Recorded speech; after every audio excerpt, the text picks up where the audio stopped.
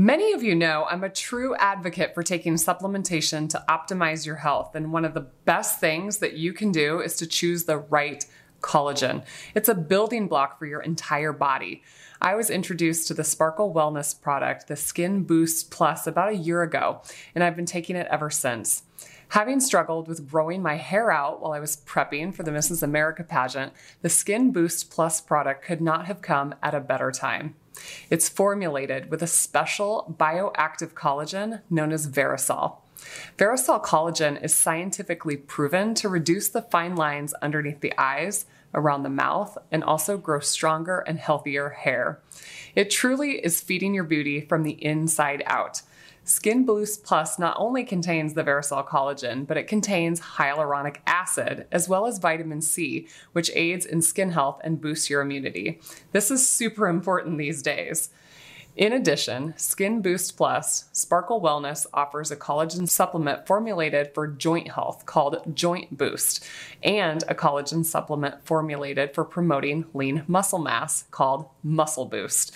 So we've got the Sparkle Collagen, the Muscle Boost, and the Joint Boost. And right now, you can get any of the Sparkle Wellness collagen supplements from Amazon or from their website, which is lovesparkle.life. And you can use my code. It's Dr. Fit, that's DRFIT, and that will get you 20% off their delicious range of collagen products for skin, joint, and muscles.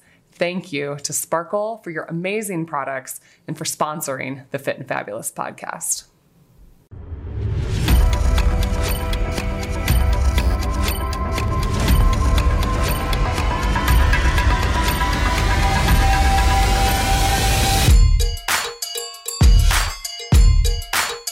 Welcome to the Fit and Fabulous podcast with Dr. Jaime Seeman.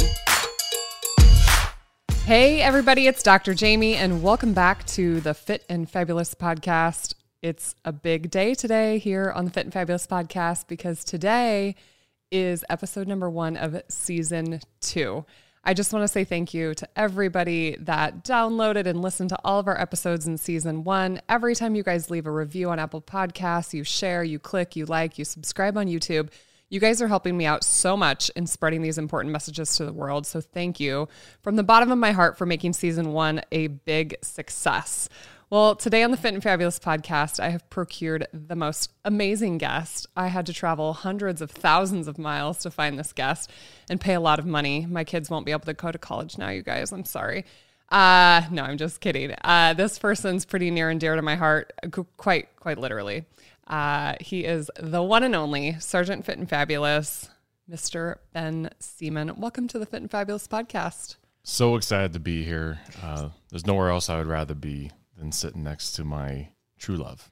Oh, okay. Well, what we did was we went to the Instagram world and we asked what you wanted us to talk about. So I've got lots of topics that we're going to address today, but I guess we'll just start off.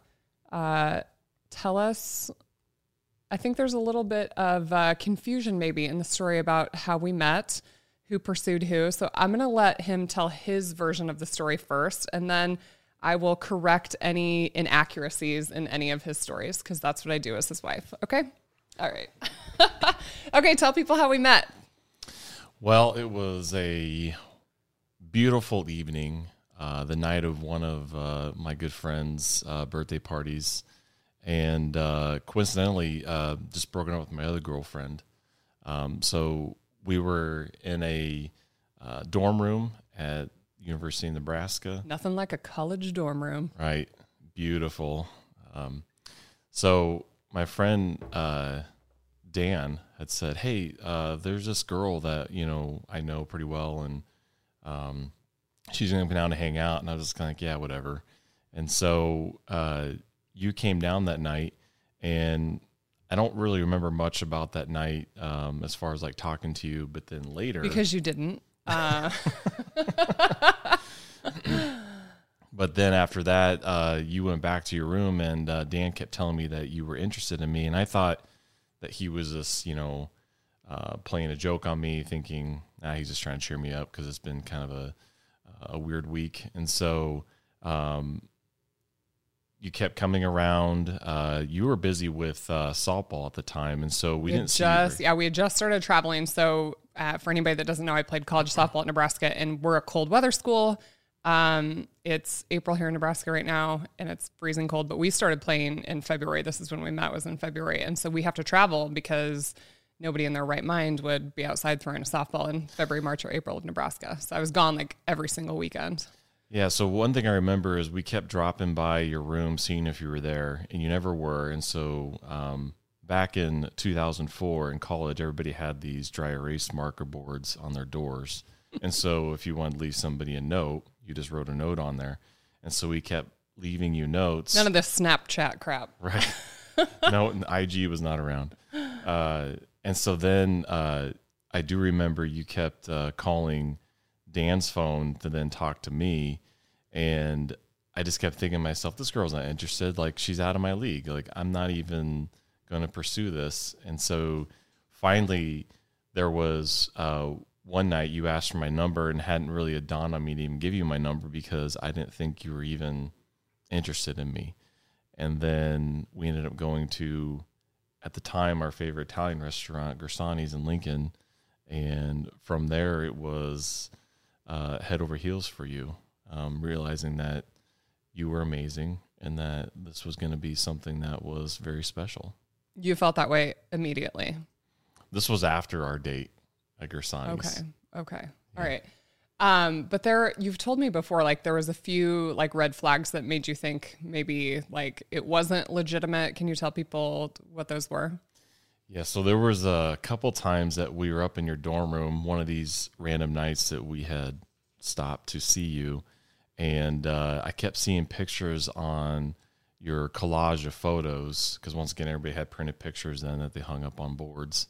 And there was you and this guy that looked like a couple's photo. And I was thinking to myself, why am I even bothering? What am I up here for? Sherry has a boyfriend.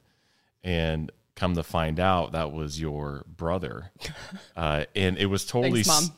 Totally staged like a couple's photo, like, you know, kind of like the only two in the picture. You guys were kind of, his arm was around you and vice versa. I mean, not like embracing, but kind of close. Okay, but yes. But you guys, you know how this was. Like we grew up in the 80s, 90s, like the old, you know, photo. Seriously, my mother, every single year for our Christmas photos, it was like, act like you love each other. Well, apparently it looked like boyfriend, girlfriend photos. So I have a brother that's 2 years older. So Ben would see these photos because I had my family pictures in my dorm room, and he thought it was my boyfriend, which is hilarious because I don't think my brother and I look like we're related. So you don't. You guys do not look like your sister and brother, and your parents weren't in the picture, and so that's what threw me off. Yeah, they would never be in the picture. It was just us, boyfriend, girlfriend looking photos. Think Olin Mills classic mid-90s. That's what it was. Oh my gosh. Yeah. I think I even had puffy bangs in a couple of them. Mm-hmm. Yeah, probably so. Okay, so he asked me out on my first date on a night when I had night class. So I think I had to go to school first, and then you took me out to Gersani's, which is this Italian restaurant. What did I order that night? Do you remember? Quizzing him because I do. You ordered the lasagna, wasn't it? Or no? Yeah. Yeah, it was a lasagna. Yeah. Because I didn't want to be eating a noodle that I had to like slurp and be like flopping all over my face. We were not low carb back then. No, that was a very carb filled first date. I had the taste of Italy, which is like a trio of like lasagna, Parmesan, and spaghetti. Yeah, we had lots of garlic bread and deliciousness. So yeah, okay, so he finally asked me out on, I mean, most of the story is true, but I had to pursue him. I'm not going to lie. It was a couple months of work. I had to call someone else's phone. I had to ask for his number. I was like, are you going to kiss me? You're going to ask me out on a first date? But you were putting in all the work. It somehow worked out.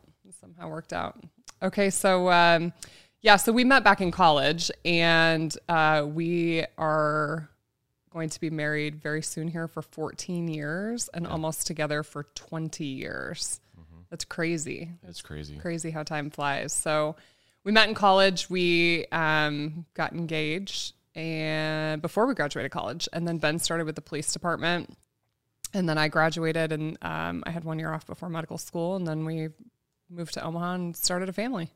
Yeah. Bought our first house in 2008. Yeah. And the rest is history. Thank you. Thank you for listening to today's episode.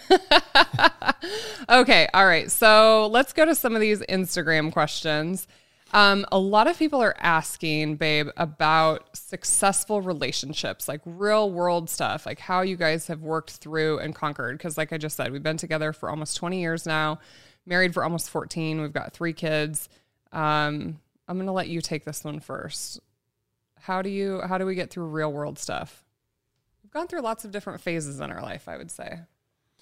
Yeah. I mean, and every phase is different. Mm-hmm. We had to, go through the phase that we got married when we were 23, 24, right out of college. And then you started med school a year later. I was already working on the police force. And so just dealing with the stresses of, having a new career, you were studying day in and day out, 24/7.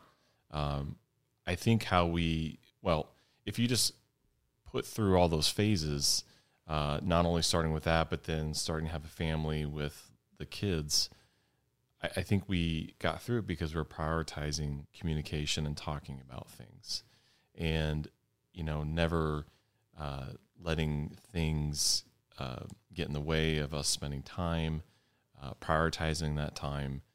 I think that was a huge part of why we're able to get through all these different times in our lives and also continue to pursue other ones. Yeah. I mean, I think our crazy schedule honestly works really well for us because there's never really been an opportunity in our life for things to become like bored and stale. I mean, we literally got married after college, bought a house, moved to Omaha. You were working nights and weekends as a police officer. I'm studying like 190,000 hours a week in medical school. We were really kind of, like living in opposite worlds. So then the time you do have together is so special. We did lots of vacations. That was back when the economy was like horrible. So Ben and I used to take these super cheap vacations to Las Vegas. If you guys don't know, we love going to Las Vegas. We love gambling, going to shows, the food and all those things. But we used to be able to get really cheap flights to Vegas. And then our goal was to try to pay for the trip, by winning at like the blackjack table. And we did do it a few times. Yeah. It was great. It was super fun. Okay. So then, it was really, I think you that convinced me that we should get pregnant in medical school with our oldest daughter. He always said like, I don't want to be an old dad. And, we got married younger than I think a lot of people are these days and, had our kids pretty quickly. And, I don't even know where I was going with that. Well, I mean, I do remember telling you that when we first started dating, when I knew that this relationship was going further than just dating, that if we were going to have kids someday, I didn't want to wait until we were like in our 30s because, I wanted to be a dad that had plenty of energy, able to go out and play basketball with the kids, wrestle around, be an active dad with them. And that was one of my goals. And so, the way I see it now, we're able to do what we want with them, go on nice vacations, do the skiing trip like we did the last spring, and you and I were skiing right along with them and not feel like we're, sore and can't be active, anything like that. Yeah. And so I just think it's also a good example for the kids that, we didn't mess around. We had our goals set. We knew what we want. And might as well go after him now instead of wasting years. Okay, so the original question was like how we work through stuff. That's where I was going with it. So we got pregnant in medical school, and you were working nights and weekends as a police officer. I only got basically 4 weeks of maternity leave. Your mom helped us out incredibly with like watching the baby, before they were even old enough to go to a daycare. But you literally are one of the most amazing dads, seriously, because I see a lot of fathers. I only see them in the delivery room and things like that, but we know other fathers, in our world. And Ben is just such an amazing dad to our girls and so engaged with what's going on in their life. And in the early days when our girls were born, I joke that he changed more diapers than I did. Like that is just the plain honest truth. We kind of like had a deal. Bring this baby home. I'll feed the baby because I was breastfeeding, and Ben would change the diapers. So We've always just figured out how to, participate in the teamwork, I think some people like that burden falls on, one parent or the other, like one's providing for the family, one's got a parent, and that's just never how our life has ever run. Yeah. We had a good system. You would wake up with a baby. I would take, them into the other room, change, and then you would feed them and we'd go back to bed. I mean, it was good. Yeah. And worked well. Yeah, so it did. And then we did it again. And then again, we couldn't figure out what the problem was, but yeah, I don't know how this happened. Do you know how this happens?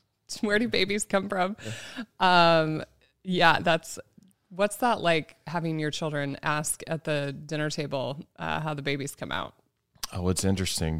Being married to an OB-GYN, there is some very graphic conversations that come out at the dinner table. And you know what? And this is what I think is great is that I think you and I both agree, and especially you, have taken the stance on if they ask about these things, like we're not going to sugarcoat things. You were just going to be honest about, this is your vagina. It's called a vagina. We're not going to call it anything weird. Mm-hmm. And this is where babies come out. And I think if they have an early understanding of how that works, they're not going to be confused later. Yeah. Yeah. We're going to have a whole podcast on this, you guys, but I read this book this last year called My Daughter's Bedroom. And it just talks really about raising girls and when they're young, the way that you talk to them about their bodies and their body parts and sex. And of course, like working in women's health, it's something that's so important to me. And now having 3 daughters and, addressing that conversation. But Ben is so brave because I can just see the look in your eyes when we were at Jimmy John's and our oldest daughter, Brooklyn, looked at me and she's like, Mom, when you cut the baby out, do you use scissors? And I answer the question and then and nobody knows our oldest daughter, she is like info. She wants to know all the answers, question. And I can see Ben's face over there like, please stop answering the follow-up questions. Yeah, she just wants to keep going and Jamie's giving more information. And I'm like, here we go. And then, that one night we watched all their birthing videos because, with Jamie, she wanted all her births. Oh yeah, let's talk about recorded. That. What was it like? So I had a completely unmedicated birth with our last 2 girls. The first one I tried, but it was a horrible, awful labor. But what was that like for you? I think there's dads out there that want to know that experience maybe. Well, number one, being there to support you was my number one goal. Just trying to help you with anything you needed at that time. But to watch you go through the process of having all 3 of our girls, I mean, it's very eye-opening, but also just understanding what a woman in general goes through having your kids. You had never seen like a birth before? Never. Like, not even, like maybe whatever they show on TLC. Maybe like a cow or like an animal of some kind. So growing up, really good friends that had a farm. So I'd been out, working around there. So I'd seen that, but it was just, seeing somebody you love go through these stages of birth was quite interesting, from the noises you were making to the different swings in mood. Yes.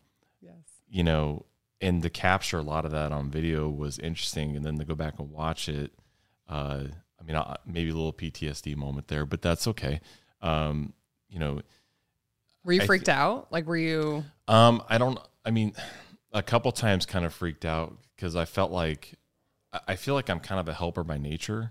Like, I want to help solve this situation. Maybe that's why I'm still drawn to law enforcement. I'd agree with that. But I couldn't help you because number one, it's not my expertise, but also it was just a process you had to go through. And then I had to let the nurses that were there being helpful deal with it. And so, at one point, when you're making these sounds that sound like there's some sort of thing that's I believe he called me body. A barnyard animal. I mean, we can just say it. Yeah, we can just say it. Yeah, barnyard animal is probably a good description. And then at one point, I can't remember which labor it was, your mom was in the room and she was trying to be helpful because she's helpful by nature too. She was a nurse, so she just like nurse brain. She's, it's her daughter. Yeah, and so she's bedside with you, trying to whisper some words of encouragement, I believe, into your ear because you're going through a pretty heavy contraction. And you turned to her and like snapped at her. I can't remember what you said. I believe I said, shut the beep up. Yeah, I think that's what. And I looked at Karen and I said, Karen, that's why I'm over here in this corner right now, just doing my thing and just wait until they tell me it's time to push. Yeah. So it's funny. Yeah, I mean, I see so many different dynamics in delivery rooms because a lot of patients will have like a paid birth attendant called a doula. And I think sometimes it's nice having that neutral person. I loved my birth team, like my nurses. Like I pretty much got to handpick everybody, that was there. It was kind of nice working in the hospital and having those people. But dads, like some of them are so awesome, and you are. But it's like, and you know me, like I'm a person that I don't want help. Like I'm just like I'm gonna sit over here and I'm gonna do this and like just stand back. Yeah, you would sink with the ship before you ask for help. Exactly. Okay, there you go, you guys. Titanic goes down. I don't want any help. I will get on my own lifeboat, or I'll go down with the ship. We'll see. Well, and then I made the mistake during, I believe it was Brecklin's delivery or first. I had pretty much stayed up with you. Oh yes, all night. Oh wait, no. Yeah. What were you actually doing all night? Well, I was there supporting you and watching The Fugitive at the same time. He was watching The Fugitive. Which is a great movie, by the way. It was a horrible long labor. It was like 26 hours. My baby was what we call occiput posterior, so she was like sunny side up, and it was a horrible labor. And he watched The Fugitive, and then when it was time to have the baby, nobody could wake him up. They had to sternal rub him to wake him up. Okay, in my defense, though, he was pretty much dead. I was told to take a nap because it was going to be a couple hours before you started pushing. A direct quote from the nurse. And no, they said she'll have to push for a couple hours. Okay, well, anyways. But I didn't. They thought I was dead, and Jamie thought she was a widow already. Thank God he woke up. And the funniest part, I remember this. He was filming, and he was holding one of my legs, and like the baby comes out, and he's like, "Oh my gosh!" And he just like drops my leg. I was so excited to see. Thankfully, you didn't drop the baby or the camera. So, yeah. But then that's another cool part. And for any dads that are listening, we didn't know we were having. No, it was a total surprise. I was convinced it was a boy, and I think it had you confused then when I said it was a girl. Oh yeah. When she came out, but no, that's the other cool part is when you get to go through that process, with you and whoever's listening with your own wife. Then I got to cut the umbilical cord, and that was probably one of the most fond memories I'll have of that, just being able to participate in that. Yeah. Okay. All right. Let's move on from birth. Okay. Somebody says, what do you two argue about the most? You get this one first. I'm interested. I'm very interested to hear this answer. Let's see. It usually has something to do with, going back to the helping thing, like sometimes I feel like I want to help you with something, but then you push back and it's, no, I can do it on my own. And I think it happens quite a bit, like if we try to do projects together. You want to take control of the situation, and I'm trying to like assembling something with 1,000 parts to test your marriage. And we've built tables together and other wood structures. Yep. And they turned out great, but there definitely was times, not only just with that, but other things that pop up that, I'm trying to feel like I'm contributing and you just totally shut it down. Like, nope, I'm taking over. And that's just kind of your type A personality. So we really argue about dumb things. It is like, we don't have we don't have arguments over finances or anything like that. Money, nothing like that. Cause I would say for the most part, we're pretty squared away as far as an agreement on finances and that sort of thing. Yes, I run the house. Yeah. He does what I say. Listen, and that's how good households run is, happy wife, happy life. So, well, but there's things that I'm in charge of and then things that you're in charge of. Right. Like, I just throw out an example. Like, I run, like the banking stuff, but you're in charge of licensing vehicles. Mm-hmm. Or I'm in charge of, I don't know. I mean, I feel like there's like things that we both take ownership of, but we try to do our equal parts. Yeah. Like I do the trash. If there's any, take out a trash bag. Don't act like I don't take out the trash. Where do you throw that trash though? Outside the door, and then he takes it to the trash bin. So you don't complete the process is what I'm saying. But I got it halfway. I got it halfway. Well, and then I handle like appointments. Like if we have people coming to the house, like for random things, I'll handle that. You hate talking to car dealers, so I usually handle that, which I hate it too. No offense to car dealers if any car dealers are listening, but it's so painstaking talking to people that are in that business. Even when it comes to parenting, because of our crazy work schedules, like he used to come home when he worked nights, and then like I would do the morning routine and like you would do the nighttime routine, and like you do a lot more bedtime than I do because a lot of times I'm trying to wrap things up at the end of the day, and I wake up super early. So we like tag team in that regard too, even with parenting. Well, and the girls are still at the age that they request to be carried upstairs, and I'm not gonna lie, I kind of like it. Not only especially with Brecklin, who's almost 11. It's a good workout going up the stairs with her. But then, Kimber's a little chunk among, so I think she's over 70 pounds now. How do you say no to them? I mean, you can't. Daddy, carry me. And there's going to be a day, hopefully not soon, but that comes and they don't want to do that anymore. Yeah, and all three of our children sleep in the same bedroom. We built the house that we currently live in 2016 so they could all have their own bedrooms.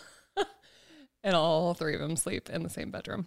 So wait, hold on. You didn't answer that part of the question. Oh, what do we argue about most? Well, we argue about dumb things. I could probably count on one hand the amount of major conflicts we've ever had. And I'm not even sure what they were about. Like, that's how silly a lot of our arguments are. But I mean, I think most of the time when we argue, it just comes down to like probably lack of communication, which is probably what most people struggle with.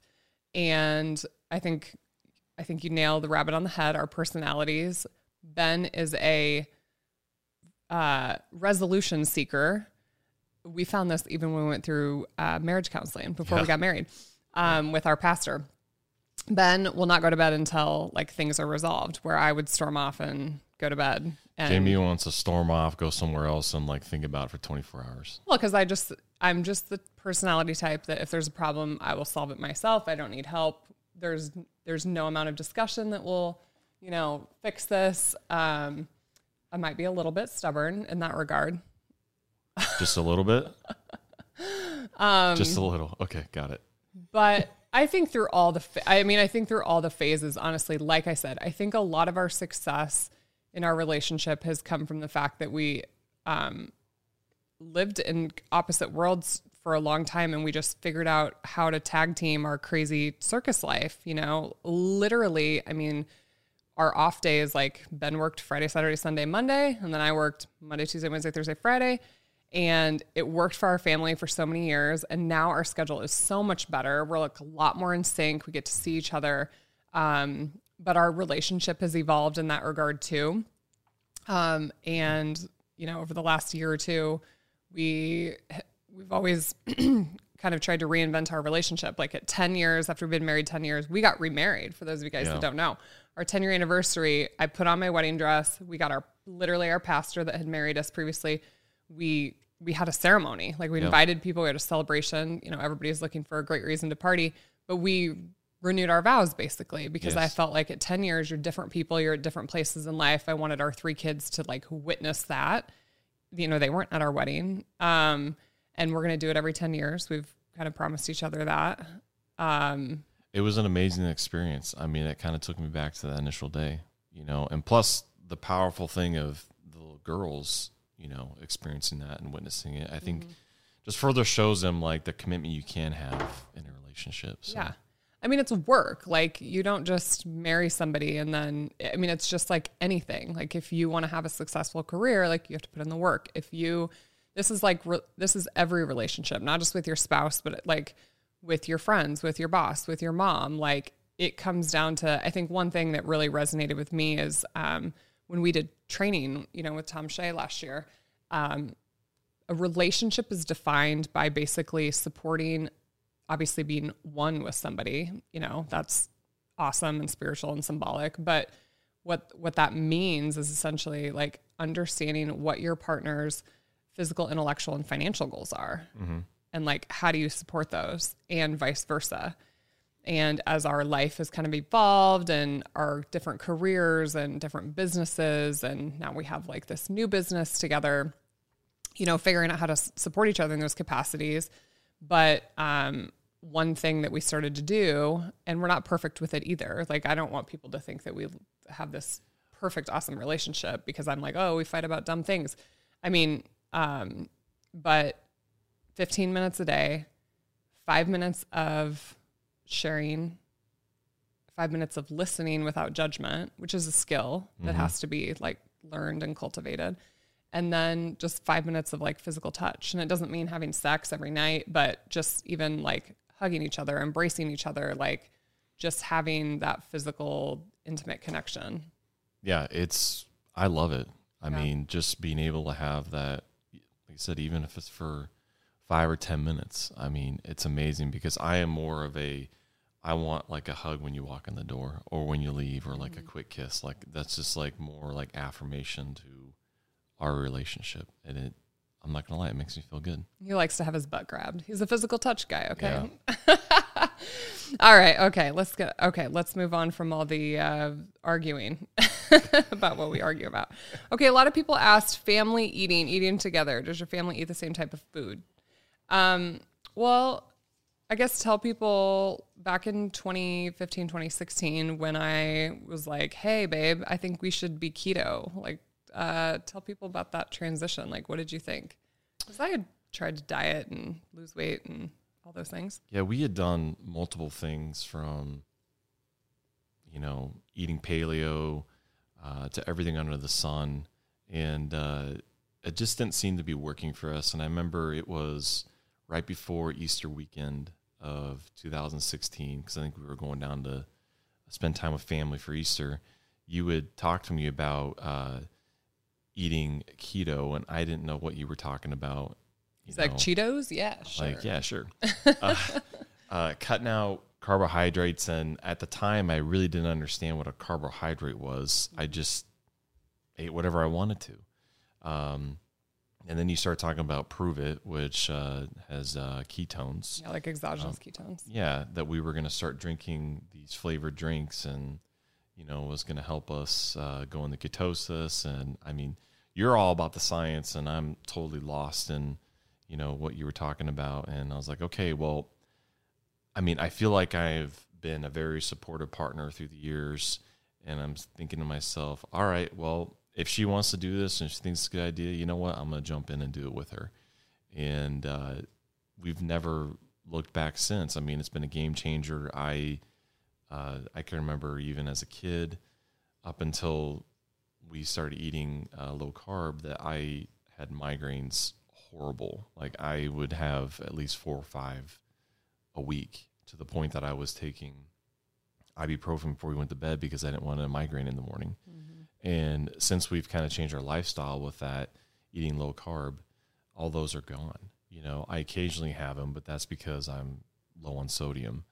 And so that part, thinking about it back then was kind of crazy, but now it's just part of our life. I don't think I can look at a hamburger the same way. I mean, I eat the burger, but I don't eat the bun, and that goes with a lot of things. I just don't need it anymore. Yeah. So, yeah. Your migraines went away. Your allergies improved. Like there was a lot of things that actually neither of us were really expecting. I mean, I just wanted to lose weight, and you're just being a supportive partner. And that's something I run into a lot in my clinical, setting, is I'll have women that come in and they're like, well, I want to do this, but I have a lack of support. Like my husband won't do this with me. Like he likes ice cream, or like he wants to eat bread, or, whatever it is. And so, I applaud you for saying yes, and here we are. Well, it's more about fabulous lifestyle. Yeah, I mean, it's more about like at the time I'm thinking, what is this? Like, this doesn't make any sense. This goes against everything that we've been taught or told.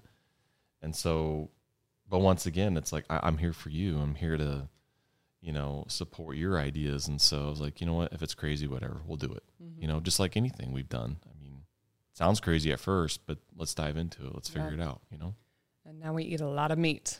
Okay. I think somebody asked maybe about the family and feeding our kids. So I've talked about this on podcasts before. The girls were not, when we became keto, they were not. Like, they were still eating mac and cheese and all the things. And then I believe it was kind of our transition to carnivore where I said, okay, starting in January, I think it was like January of 2018, they're going to start eating what we eat. And I had this just preconceived notion in my head that as kids, I think as a mom, you just want to put the food on the table, everybody eat your dinner, everybody's happy, and just like move on with life. And I was amazed the things that they would eat. Like, I would cook salmon and veggies or shrimp, and they would eat it. And kids learn. There was something I saw just the other day that I just totally resonated with me. It was like, you do not have to discipline your kids. You have to show them how to be disciplined. And I was like, yes. Because I think that's something you and I have really focused on over the last, couple of years, is just modeling that behavior. And they do. They just, like, we've seen it, like, they'll come down in the gym and they'll just start picking up the light weights, or they just, Mom, why are you eating that? Okay, I'm going to eat that. Oh, I like the way I feel when I eat that. Or I'm not going to eat that sugar or candy or whatever it is because I don't like the way I feel when I do that. So I think that it's been kind of a fun evolution as a family to, like, just model that discipline and behavior and watch them become their own people. Well, I think it really resonated with me was when around not long after we talked about doing that, that Brecklin started reading a label, and I was like, what are you doing? Like, well, I want to read how much sugar and carbs are in this. Like, you're how old? And you want to read that label to see what ingredients are in there? And so that was kind of the thing that hit home for me, is they're definitely modeling our behavior because they saw us do that and talk about it. So that's just only gonna, that's literally how kids learn everything, right? Like, they hear what you say. They're just little sponges. They're absorbing it. We never have come at the approach like that you can't have that, or that certain foods are bad. Don't, like, literally, okay, our kids eat a piece of cake. They'll have some ice cream, like, every so often, but we just talk about what food does inside of our body, how it makes us feel. We just lead with empowering them with that knowledge, knowing that one day they're going to spread their wings. Well, our youngest isn't. Kimber's going to live with me forever. Jamie already informed me Kimber's never moving out. Maybe when she's 50. Okay. But I just think that that's what you do as parents. Like, you have to model that behavior, and, like, you show them how to be disciplined. And, like, they see me wake up every day at 5 a.m. Like, they come down to the gym when they wake up in the morning, and they, entertain me for a little while I'm working out. Like, they watch you work out. Like, they watch what you put in your lunchbox. They see what we order at restaurants. Yeah, they come up with us to upgrade, and, like, Breck wanted to start working out on the machines up there. Yeah. So I she's big enough now that she actually fits on the machine. So I gave her a tag, and when she comes up with us, she goes around and works out. So it's perfect. It's awesome to watch that. Okay. Let's talk about life as a police officer. Did you always know you want to be a police officer? Tell people, somebody wants to know one of the craziest stories from being out on patrol, if you got one. Okay, so I didn't always know that I wanted to be a police officer. I had always thought I'd be somewhere in the public sector once again, wanting to help people resolve situations. And I was about halfway through college, and my mom had some friends that their spouses were police officers. And so I went and did a couple ride-alongs. And once I did those ride-alongs, I was hooked. I was like, this is awesome, not only because of the adrenaline dump that you get, like, in, a couple minutes of doing something, to actually feeling like you're making a difference and actually helping people with their situations. And so it wasn't, long after we graduated for college, I literally started academy a week later, and I got hired at Lincoln Police Department, which was a great experience. And for anybody that doesn't know, I actually officially left the police department in August of 2021. when we opened up our new business. Official announcement, you guys. So for anybody that didn't know, yes, I am officially, quote unquote, retired from being a police officer at this point.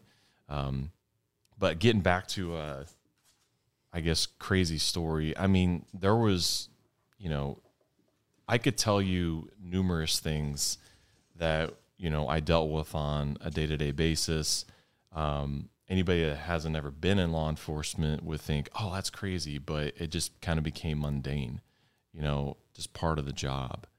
There definitely were times that there was close calls. One in particular that usually comes to mind is when I was working in white-collar crime. With our department, the white-collar crime division did bank robbery, forgery, fraud, embezzling. You go to work in slacks and a shirt, and you're like an investigator. You have banking hours. That's what we used to call it. You work Monday through Friday, 8 to 4. Nothing's going to happen, right? I mean, it's a pretty laid-back position. And there was one time where we were going to talk to this gal who was just wanted for writing forged checks. And, when you get in positions like that, when you're not facing things day in and day out because you're sitting at a desk inside, you kind of get lackadaisical. And that's, one of the parts of the job that you have to try to stave off, but it happens. And so me and another guy I was working with went into this car dealership in the middle of the afternoon because we were looking for this gal. They had told us that she was alone. Once again, never assume anything. Get in there. I had my radio, but it was off. My other partner I was with left his radio in the car, and we didn't tell dispatch where we were at. Big number one red flag for officer safety. And so we get in there, and there's two guys that are there that we didn't know were going to be there, but we knew who they were. They all had felony warrants for pretty bad things that they'd committed. And so it was almost kind of like that, deer in the headlights kind of stopped for a minute, like time stops, And we realized we had to deal with them over this female first. And so when my partner went over to arrest him, he was in a seated position. He got one handcuff on, and then the fight was on. And the other guy started running out, so my attention was on him. But my attention went back to the guy I was with because he immediately said he's got a gun. And so I had to immediately turn my attention over there. And he was able to basically just bear hug him and crawl on top of him. And I was able to, pull my weapon and address him and just hold him long enough so we get handcuffs on him. And it turned out that he actually had a gun in his waistband that he couldn't get out because it was stuck on his belt, essentially, because he was in a seated position. So talk about a lonely moment. I mean, I'm there with Donnie, who, was my partner that got him in handcuffs, but it was kind of like that, okay, what do we do now? Nobody wants to move. We're all just looking at each other. So I literally had to yell at the guys that were still inside, the people that worked at the dealership, can you please call our dispatch? They don't know where I'm at. Yeah. So that part was interesting just because, you understand why those things are important. Yeah, super scary moments. Well, just not getting lackadaisical and not letting your training, go out the window in important situations. And so I distinctly remember coming home that night because I was really late because we had to do a bunch of paperwork for that. And, not wanting to tell you about it because, there's numerous things that, you probably wouldn't think were a big deal, but I just didn't tell you about because I didn't want you to worry about me at work. So that was probably one of the more, I would say, crazy stories about, just being at work and having close calls. And honestly, it took that situation because not long after I got promoted that I understood to tell even like the new people coming through, as well as the veterans that have been there 20 years. Like, I don't care how dumb you think it is to call dispatch and tell them where you're at. I don't care if you're going to somebody's house to talk to them about being a victim of a theft, like they're the victim. Like, you need to call dispatch and tell them where you're at, because you never know when something's going to pop up and you can't deal with it, and you need people there. So, but what's interesting, and one more thing about that story is, we use, different things as evidence against people and things to present in court. And what was interesting is we listen to a lot of jail phone calls on people, like once they go into jail, and it doesn't matter how many times they're told that it's recorded or it's being monitored, they still talk on the phone about things, and you use that as stuff for evidence. You give it to the prosecutor and like, listen, they just admitted to doing what they did. So this guy actually was on the phone with his friend after the situation, telling his friend that he actually shot at us. Like, I was just like, big tough guy. Yeah. I mean, talk about trying to make it sound like you're the big bad cowboy, whatever, that you actually fired at us. And so I, of course, immediately downloaded that video and I took it upstairs and I'm like, hey, you need to enhance this guy's charges to attempted felony assault, because he's basically admitting that was his intention to pull a gun and shoot us, essentially. And so, those are those little things that, I think about when, I look back on, the good career I had. And don't get me wrong, it was a great 14 years. I mostly miss the people, though. I mean, the people I worked day in and day out with. Some people are still there, some have moved on. But that was the part that I'll miss most about just having those relationships with people. Yeah, I remember when you became a police officer, there was somebody who was a retired police officer, worked at the university, because I was a college athlete at the time, and they looked me straight in the face and they said, he'll never be the same again. And, it's like you take everything with a grain of salt, just like people told me, your marriage will never last in medical school. People give you unsolicited advice all the time. Yeah. But like now I know what he meant, because it's a job that it's life and death. Like in my new book, Hard to Kill, by the way, coming out this summer, a little plug for that. I talk about how you're actually most vulnerable when you're most comfortable. Like you get into like, oh yeah, I got this diet down, or like, oh, I'm like, things are going pretty well. Like that's usually when you let your guard down, when you're the most vulnerable. And unfortunately, as a police officer, like that could mean your life. As a doctor, like that could mean life or death. And in your early career, we used to come home and exchange stories all the time. Like Ben would come home as a police officer and he's like, oh my God, this crazy thing happened. Like I almost got shot at today, or, and not to that extreme. It wasn't like that, but I'm just giving you an example. And then I would, tell crazy stories from my day. And that was, but then like as the years went on, that slowly just like stopped happening because we needed to be able to come home and decompress and just not talk about all the crazy, awful stuff that happens in our lives. We both were dealing with like those extremes. Don't worry, our dogs are just like running around like crazy people under our legs right now. It's a family-friendly podcast. I was going to say, this is how our normal life Where's is. the children? Yeah. They're at school. But what I was saying was, at first I enjoyed hearing the stories, and then you stopped sharing them. But honestly, I didn't want to hear them. It was like just like head in the sand, because I could never do what you do. I could never be a police officer. Like I'm just gonna like throw that out there to the world. I hate conflict. Like I don't like arguing with people, but it's interesting the skill set that we each have. I feel like when it came to parenting or our relationship, I always joke that he is a better parent. Like I think he's a better parent. He has these de-escalation techniques. Like it's funny, like when I watch him with our kids with a conflict, like I can see him on the street, doing his thing. And well, it's interesting you say that, because I mean, I doing that for 14 years, even when I became a supervisor, Of course, one of the glorious things of being a supervisor is you get to take complaints from citizens, because they thought the officer was quote unquote rude. Or you get to be sued. Ben was sued. I've never been sued. Yes. That was a fun process. But I never liked handling that stuff over the phone. I wanted to go out to that person and talk to them and have human to human contact. Mm-hmm.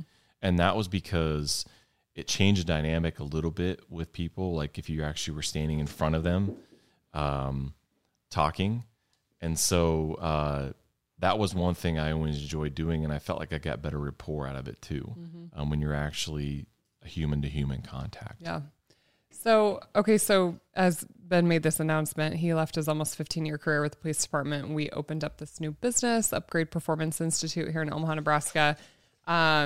You guys, Sergeant Fit and Fabulous might have more stalkers than I do. I'm just going to say that, okay? And but it was a great transition, for us and our life, and for you to be, available to go to the kids' soccer games and basketball games. And there was things that you felt like were missing, and time is very precious, and, it was time. But a conversation you and I have been having is you have colleagues that are leaving, police departments are suffering. They can't find good applicants right now. It's not the sexiest time in the world to be a police officer. What's your thought? Because you worked in the trenches and I didn't, but what's the solution to that? Is there one, does it get better with time? Cause it's rough. Well, it's police life right now. It is. And I don't know if there is a catch-all, one solution. I do know that with, people that are still there, and or if you're looking for applicants, there's going to have to be a time when you think about, more compensation, maybe even sign-on bonuses. I mean, I know that there's officers in other departments that are being lured away because they're being told they'll be paid moving expenses, maybe even a sign-on bonus to stay so many years. Yeah, it's hard to find good people. It is, and police officers compared to even 25, 30 years ago are being asked to do so much in the realm of policing. I would say the department I was at with Lincoln Police, we were on the forefront of dealing with mentally ill people, just mental health investigations in general. Oh, the people, the stories, you guys, not even just crimes, just the people that you would have to interact with on a daily basis. I was exhausted by just listening to the stories. Yeah. And it's, I thought we did a pretty good job. We had a pretty good set of rules in place as far as standard operating procedures that we were able to handle a lot of those things, because I would say the better part of 60% of our calls ended up being mental health related. And we were lucky to be in a community that had good resources that we get those people help without, having to. Yeah, thank God when someone calls, you guys showed up. Right. And so,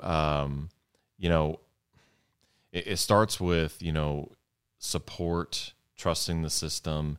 I'm not going to sit here and pretend that there's not bad police officers out there. There is a bad person in any profession. There's bad doctors. Yeah, there's bad lawyers. There's bad ministers. I mean, there's bad everything. When you have a profession that has almost 1 million people in it, you're going to have bad apples. And so, but you need to understand that continuing to say that you are going to take away your resources from the police department so they can't deal with things. My question to those people are, well, what's your solution? Is your neighbor going to handle the guy that's walking around with a sword being crazy? We're going to take away your guns. We're going to put cameras on you. Yeah, you guys are under a microscope. All I have to say is good luck with, dealing with that person when you're just you're not going to do it with words. There are certain people you can go and de-escalate with words. But you have to understand there are people out there that are just pure evil, and they don't care what you're going to tell them. They are determined to do damage and determined to cause fear in people and or injury. And so you have to have other tactics to deal with that stuff. And it's not your mental health advocate. It's not your neighbor, Joe Bob next door, that's going to deal with it. And so, I think that you need to analyze the situation from it's a service that's been neglected too long. You need to make the profession more competitive for people. So if you want safe and security in your neighborhood, in your community, then you have to invest in public service and also the fire department. You need to invest in those type of positions. I'm all for if they want more mental health advocates in the profession, but you also have to understand that you're still going to need the police to deal with certain situations that this unarmed person can't. And so just to give everybody like kind of like a picture here, when I applied in 2007, there was almost 1,000 applicants just from my class. You know, obviously that was whittled down through testing and psychological exams and lie detector tests, all that stuff. That's how I knew I could marry him. He passed the police test. I tell you what, I was innocent, hadn't done anything wrong, but as soon as you get that lie detector test hooked up to you, you feel like the weight of the world is on you and that you are Satan, you're going to hell. Like, you know, it's funny when they start asking you things during that test that they're like, okay, you're lying to me. I'm going to step out of the room. I'm going to let you think about that for a little bit, and I'm going to come back. And you're sitting there searching, what am I lying just about? Like stir your guilty conscience. I have like no a idea bowl of soup. Right. I have no idea what this guy's talking about. So as soon as what kind he of comes word back vomit in, comes out. Right. As soon as he comes back in that room, I started thinking about everything that I did as a teenager, as a kid. I ate so-and-so's house. I paintballed so-and-so. I did this. I did that. Like, you just start naming Scratched anything. my butt with my brother's toothbrush. Right. Under the sun. Just to like, here you go. I'm not lying. This is all the information I have. And so I kind of went down a rabbit hole there. But, you know, we went down from 1,000 applicants to a class of 21 when it was all said and done. And so, you know, I think people need to understand it takes a special person to do a job like that. Yep. It takes a certain support system. But at the end of the day, you also have to make it a lucrative thing where you're going to get the best applicants you can to do that job. Mm-hmm. Mm-hmm. Yeah. Thank God. Like, thank God for our men and women who serve in our military, that are willing to put their lives on the line. Thank God for your local police. We absolutely support, you know, military and police in our home. It's near and dear to us. And like I said, I could never do it. So I thank God that there's somebody braver than me that is willing to do that job and put that uniform on every day, knowing that, you know, they might go to work and not come home like that. There was multiple times in your career, you know, Carrie Roscoe's death, Ben lost one of his good buddies, like very shortly before he left the police department, in a very senseless, you know, act and sacrifice, you know, made the ultimate sacrifice and left behind a wife and kids. And these are real world things. And, so it's nice to have you around a lot more. And, obviously, you know, you could die in a car accident too. I mean, these are just realities of life, and you guys will read a lot more about our story in Hard to Kill. And, the way we live our lives now is a lot different. So, well, let's move on to the last segment of the show. For those of you that don't know, it's called the semen analysis. And there is so much semen on this episode. It's like double semen going locked on right and now. locked and loaded. There's a loaded gun here. Okay, let's start the semen analysis by talking about that. Was there anybody when you were like, hello, I'm Sergeant Seeman? Like, did anybody laugh at that? Like, was it just ever in your career? Oh, there's numerous times that, you know, men or women? It was a combination of both, where they would re-ask what your name was, or if you just said it, they would burst out laughing. And it was always interesting because I would keep a straight face, like, what's so funny? Like, I don't understand what you're laughing about right now. You know, just kind of play the game right back with them. It was especially prominent in my days when I worked downtown in the bar district with drunk people. Nothing like a drunk college girl. You know, tell the truth. There was a lot of truth telling going on down there, especially when dealing with somebody drunk. But that's where it happened majority of the time. And okay, then, tell us the funny story from when you worked drunk college days. So, you know, there's so many of them that I'm just thinking of that highlight video, the girl in the parking garage. So we have, so once again, our department, I felt like before anybody was talking about body cameras, we had body cameras back in 2010. And this was mostly a pilot program with the bike patrol. I was on bike patrol for a year in the downtown district. So they basically put a body cam on two of us to record video so they could cut it up later to show our city council how bad things can get on a Friday night in our bar district. So our video guy at the department made a highlight reel that looks like a Cops episode. It's pretty cool. It's awesome. Me and another good friend of mine, Eric Messersmith, was the guinea pigs for these cameras. But him and I got called to a stairwell in one of the parking garages downtown, and there was a guy that was shirtless, pants half buttoned on one side of the stairwell, and then I went in and found the female half dressed, standing in the stairwell. Oops. And of course, you know, trying to talk to him, very evasive, doesn't want to tell me what's going on, but also drunk. And eventually it comes out that the guy that my friend Eric is with is the friend or the boyfriend of one of her friends. Boyfriend's friend. She was in the stairwell with the boyfriend's friend. The police caught them. Yeah, and she is nowhere around. And what caught us onto this was we were walking by and some guy comes out of the stairwell and was like, hey, there's a male and female, her shirt's over her head in there. Like, I think you should go check out what's going on. It was not an assault. They were definitely getting it on in the stairwell, and that was somebody else's boyfriend. And she definitely did not want us to go find her and tell her what was going on. But you know, what's interesting is how far people will go to evade telling you exactly what's going on in a situation. You know, they'll walk away from you. They'll run interference as far as, you know, trying to distract you. But that wasn't the first time that ever happened. We caught somebody or two, a guy and a girl, people behind a bar, like actually in the alley behind a bar by a dumpster, literally right next to the back door to this people have entrance. Sex in crazy places. And this was also somebody else's boyfriend with a girl out there. It's like, it's never their spouse. And of course they were naked. So, you know, there's going to be some criminal citations. Do you arrest naked people? Do you let them put their clothes on? Or you just like throw them in the back naked? They have to do it with handcuffs on. So it's more of a challenge, you know?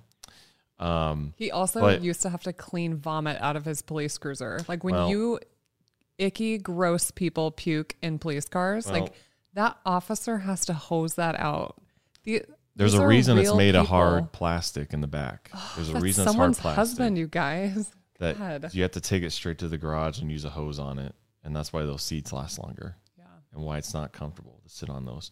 But the most awkward part about that previous story was we had to go back in the bar and find the current boyfriend standing there holding the purse of the gal, and explain to him, hey babe, hold my purse. Yeah. I'll be right back. Why girlfriend was going to detox with her criminal citation for decent exposure. So that was kind of awkward.